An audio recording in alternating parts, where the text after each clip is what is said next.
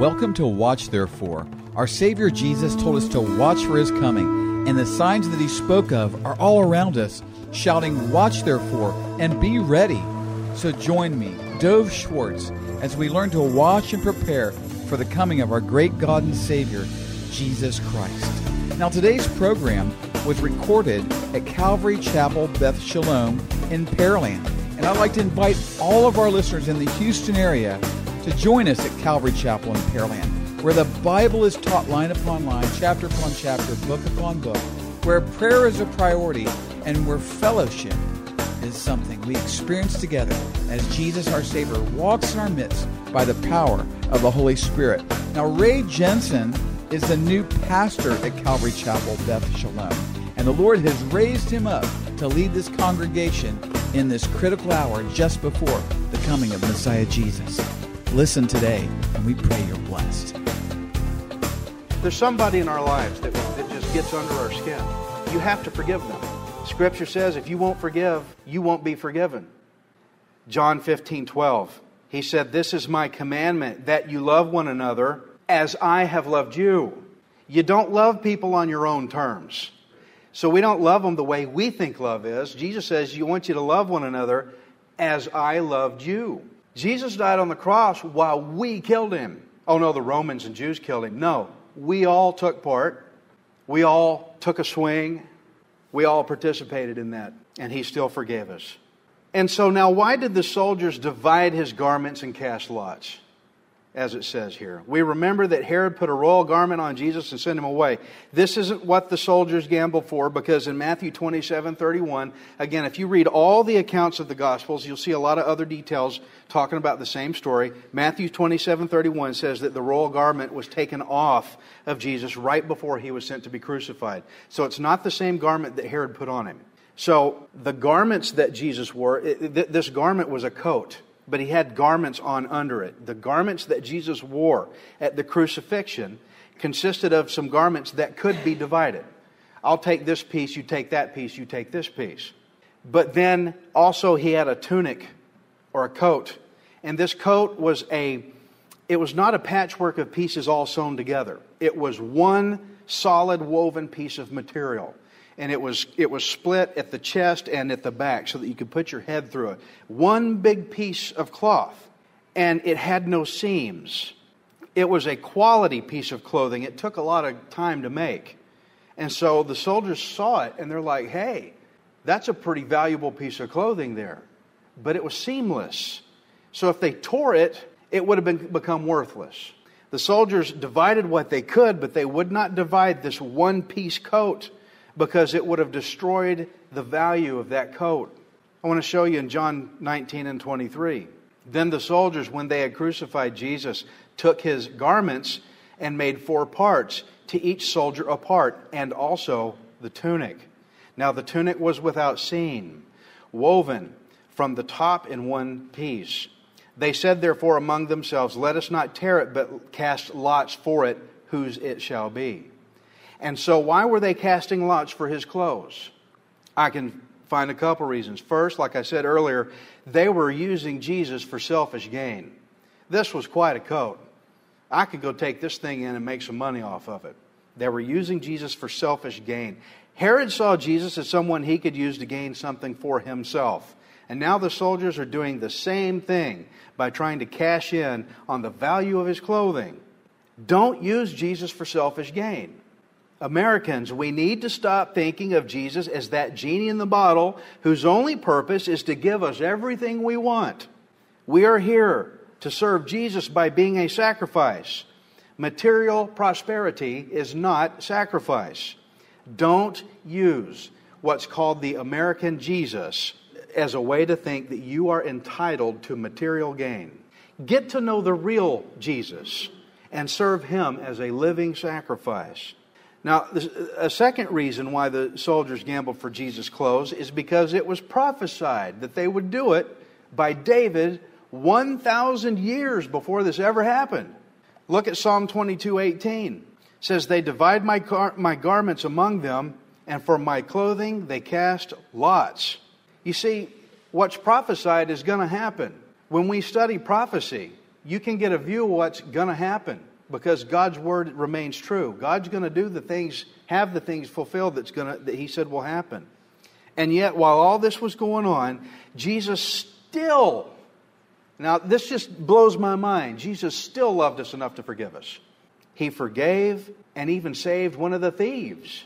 And yet the rulers sneered and the soldiers mocked, and yet Jesus continued to die for you and I to be saved.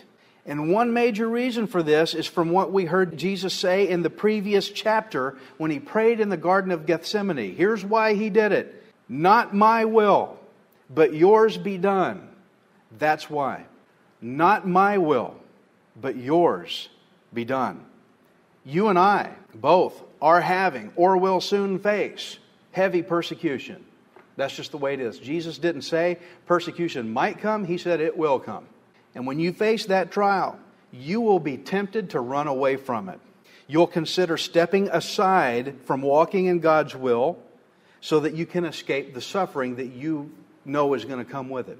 But always remember this. As you walk in the will of God, when you pray like this.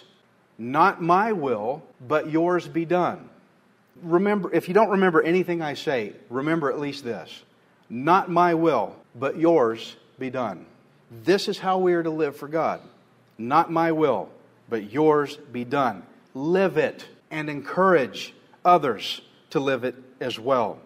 Matthew 26:53. Jesus had said, "Do you think that I cannot now pray to my Father, and He will provide me with more than 12 legions of angels?" Jesus could have called the angels down to wipe out everybody and take Him off the cross. But He would not do this, because this was the only way that you and I could ever be saved. It has long been God's will for you to be saved. You've got to repent of, release, let go of, stop doing those nasty sins so that they will go through the time warp and go to Jesus on the cross. So He can die with your sins and drag them down into the grave and bury them forever, making you free to live an eternal life. That's why Jesus went through with this. And He did not call for the angels to come get Him, because He was thinking of you. So whenever you find serving God to be difficult, pray to the Father, not my will, but yours be done. Persevere. It takes persecution for us to learn to persevere. I want to show you Romans 5:3. And not only that, but we also glory in tribulations. Does that not sound backwards? It sounds backwards because we're thinking with an earthly mind. Glory in tribulations. Oh man, I know so many, and even I do it sometimes. I think of tribulation coming and I get all worried. That's wrong. Glory in tribulations, knowing that tribulation produces perseverance, and perseverance character, and character hope. Now, hope does not disappoint, because the love of God has been poured out in our hearts by the Holy Spirit who was given to us. If you want people to have the hope of Jesus, then show it to them through your character, by how you persevere in times of tribulation. You do this and you won't be disappointed, because God's Holy Spirit is with you, indwelling you as a believer. You do this and you won't be disappointed. That's encouraging. Don't get hung up on the tribulation. Get into what tribulation does. It backfires on the whole system, and it produces the hope for us that we got to show people. When you hit your tribulation, hit it like that, man. Glory in it. Show people Jesus Christ. God is greater than we can comprehend, and if He's telling us to do this, you know it's going to work. So Jesus did not call the angels down, because He was thinking of you and me. Luke 23:39. Then one of the criminals who were hanged blasphemed Him, saying, "If you are the Christ, save yourself and us." But the other answering rebuked him, saying, "Do you not even fear God, seeing you are under the same condemnation? And we indeed justly, for we receive the due reward of our deeds. But this man has done nothing wrong." Then he said to Jesus, "Lord, remember me when you come into your kingdom." And Jesus said to him, "Assuredly I say to you, today you will be with me in paradise." You got to think from this guy's standpoint. He's about to die. And then you're told, today you get to be with me in paradise. How cool is that? We are reading about the most profound point in all of history, right here. And by telling one of the thieves that he would be saved, this is where Jesus drives one of his most profound messages that he had said in Luke 19:10. For the Son of Man has come to seek and to save that which was lost. Which was lost.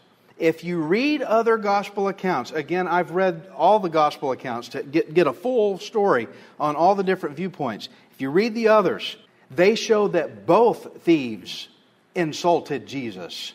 Mark 15:32 says, even those who were crucified with him reviled him. They both cut him down. What this means is that over the course of this one thief's crucifixion, a lot of changes started setting in. He went through quite a journey. And so it's a miracle that one thief heard the Spirit of God draw him to Jesus and called him to repentance and accept of the forgiveness that God was about to provide through Jesus' death. While the disciples were abandoning Jesus, they were all running this way and that. This thief answered the call, and all of his sins were forgiven, including all of the insults that he had just thrown at Jesus on the cross. The thief did not have to become a church member somewhere. He didn't have to go through classes. He wasn't water baptized. Nothing that he did of himself, not one single thing of his own works did he do to be saved. He didn't do one thing. God drew him to believe in Jesus as Lord and Savior. That's what happened to that thief. Starting out, he cut Jesus down and insulted him, but now he's had this total change of heart right at the very end. John 6:44, Jesus said, no one can come to me unless the Father who sent me draws him, and I will raise him up at the last day. If you look at verse 40, you can see how this thief had now come to fear the Lord, because he asked the thief, do you not even fear God? And he also had repentance in his words in verse 41. He said, we receive due reward of our deeds. We're getting what we deserve. He had repentance now. What timing to demonstrate the love of God, in that this thief began his own crucifixion with insulting Jesus, but as he got closer and closer to his death, he began to have a fear of God. And so he repented. And then finally, as the sign on the back of Shannon and Tommy's car says, repentance leads to salvation. The thief confessed that Jesus is Lord when he said, Lord. Do you see that? Lord, remember me when you come into your kingdom. Romans 10:9, that if you confess with your mouth the Lord Jesus, see it right there, and believe in your heart that God has raised him from the dead, you will be saved. Not might be, not probably, you will. That is a promise. It is ironclad and it is done. The thief believed God would raise Jesus. Did he not? That coincides with Romans 10:9. He believed that God would raise Jesus because he knew that Jesus would walk into his kingdom after dying on the cross. That's why he said, remember me when you enter your kingdom. And to think that Jesus was under the mind-numbing agony of dying on the cross, he was still able and willing to forgive him, even while going through this. I had done some research on crucifixion once before. It was developed over a long period of time, over a long and cruel study of the human body about weak points and ways to make the body hurt the most possible. What they did is they hung him with nails here. You see pictures where it's here, that don't work. They put nails right there, because that's where these two bones come together, and they nailed him, and it would hang on that. So he's hanging on that. They gave him through his feet like this. They gave him enough of a bend like that to where he could push up on his legs or go back down. Now, what happened in the course of a crucifixion is that when he hung on his arms, he couldn't breathe, and he would get close to passing out from lack of air. So what he would do is he'd push himself up by his legs to relieve his arms. But then his legs would start to ache, and his legs would give out, and then he'd come back down on those arms again, and then he couldn't breathe. And then when he started to pass out, he said, I got to push up on my legs to get my air back. It was a constant back and forth, and the longer you hung there, the worse it got. It was designed to be the slowest, most painful, most torturous death possible. And they had fun out of watching him go back and forth, up and down. Now he's on his legs. Now he's on his arms. Now he's on his legs. Now he's on his arms. He's getting weaker. And they already ripped his back open because they beat him. So every time he pushed up and back down, the open wounds were rubbing against that rough cross. And he forgave the thief. Can you forgive like that? Why do we, it brings a question, why do we who are in perfect health hold grudges? Jesus was being crucified. He wasn't just hurting, he was being crucified. This was a long, hard, drawn-out deal here. He was being crucified and insulted and ridiculed, and yet still forgave those who were part of it. The Bible says in Matthew 6:15 that if you do not forgive others' sins, God will not forgive your sins. If you're having a hard time with forgiving someone, that's your verse. Matthew 6:15. Friends, we have to learn to forgive like Jesus. Love others, he said, as I have loved you. Luke 23:44.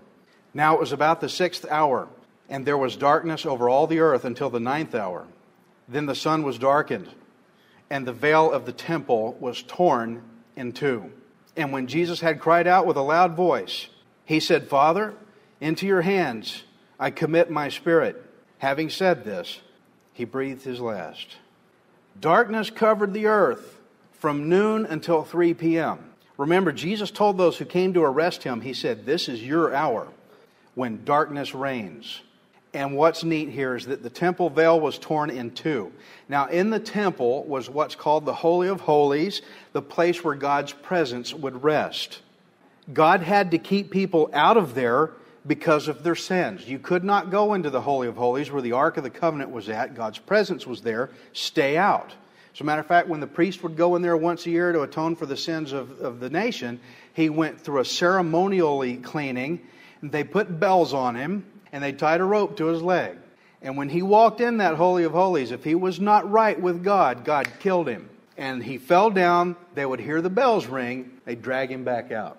That's what was so serious about this Holy of Holies. Don't go in there. Only the high priest who was set for that year. God had to keep people out of there because of their sins. God limited man's access to him because of our sins' filth. But now that Jesus has died, the way had been made for us to have direct access with God. Direct access, relationship. I want to show you 1 Timothy 2:5. For there is one God and one mediator between God and men, the man Christ Jesus.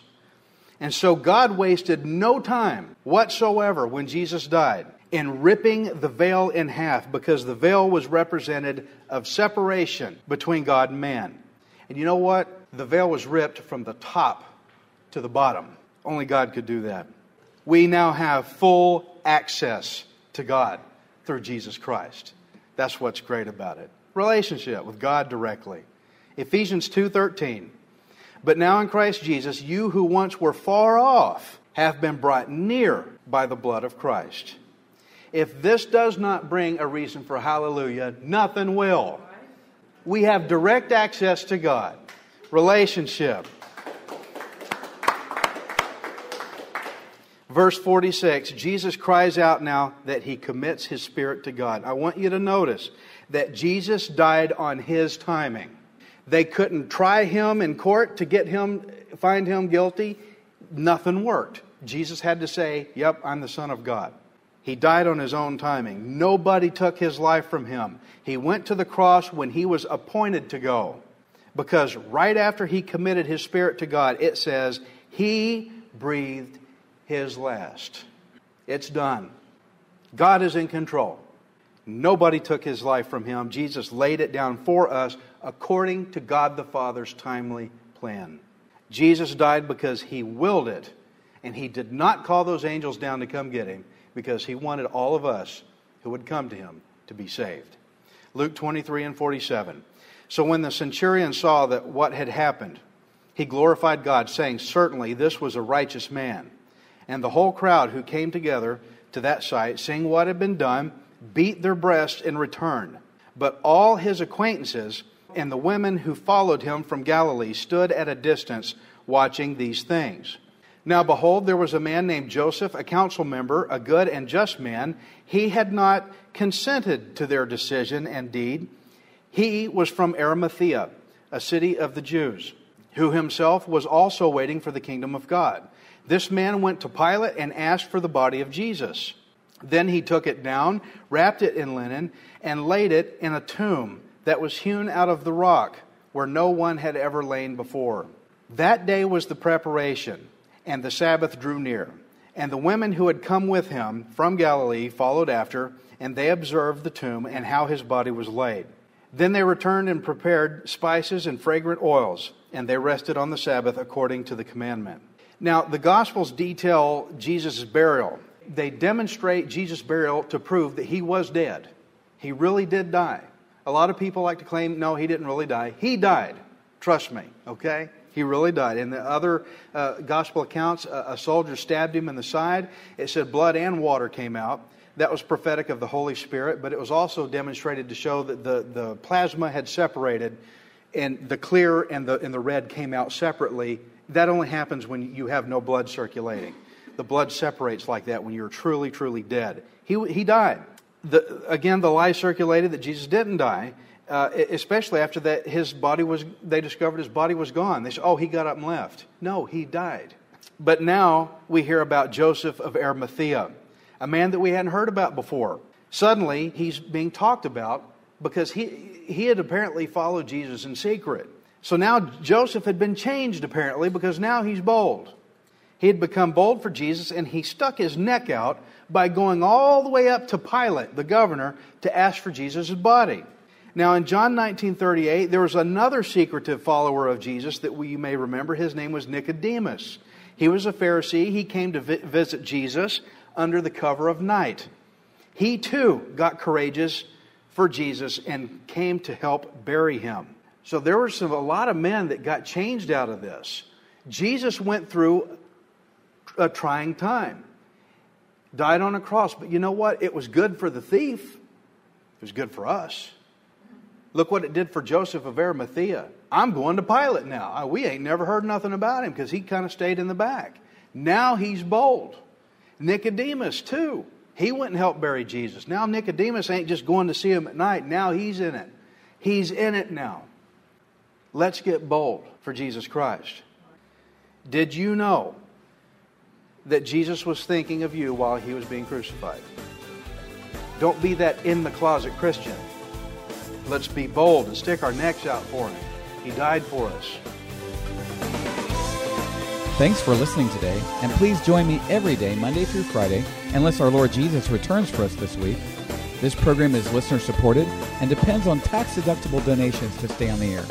Give to Watch Therefore and contact me through our website at watchtherefore.tv. You can also send tax-deductible donations to Watch Therefore, P.O. Box 564, Pearland, Texas 77588. Again, by the web, watchtherefore.tv, and mail, Watch Therefore, P.O. Box 564, Pearland, Texas 77588. You can also call me right now at 713-624-0943. That's 713-624-0943. Keep watching for Messiah Jesus. This is John Peake with Israeli Self-Defense and Fitness. We are the new breed of martial arts and fitness designed to give you the understanding and skills to defend yourself and your family against an attack or threat by an armed or unarmed attacker or multiple attackers. We're an international organization led by former Israeli soldiers with a curriculum that is simple and effective. You owe it to yourself, family, and loved ones to be able to defend against any assault should the need arise. We are followers of Jesus Christ, led by His Holy Spirit to provide a safe and functional training environment to develop life-saving skills and increase your physical fitness beyond what you may think is possible. We offer group, private, and corporate training. Call today and mention KKHT to get a 10% discount on your membership. Remember, you owe it to yourself and loved ones not to be a victim. Visit us on the web at IsraeliSelfDefense.net or call 713-53-TRAIN. That's 713-538-7246 to get started today.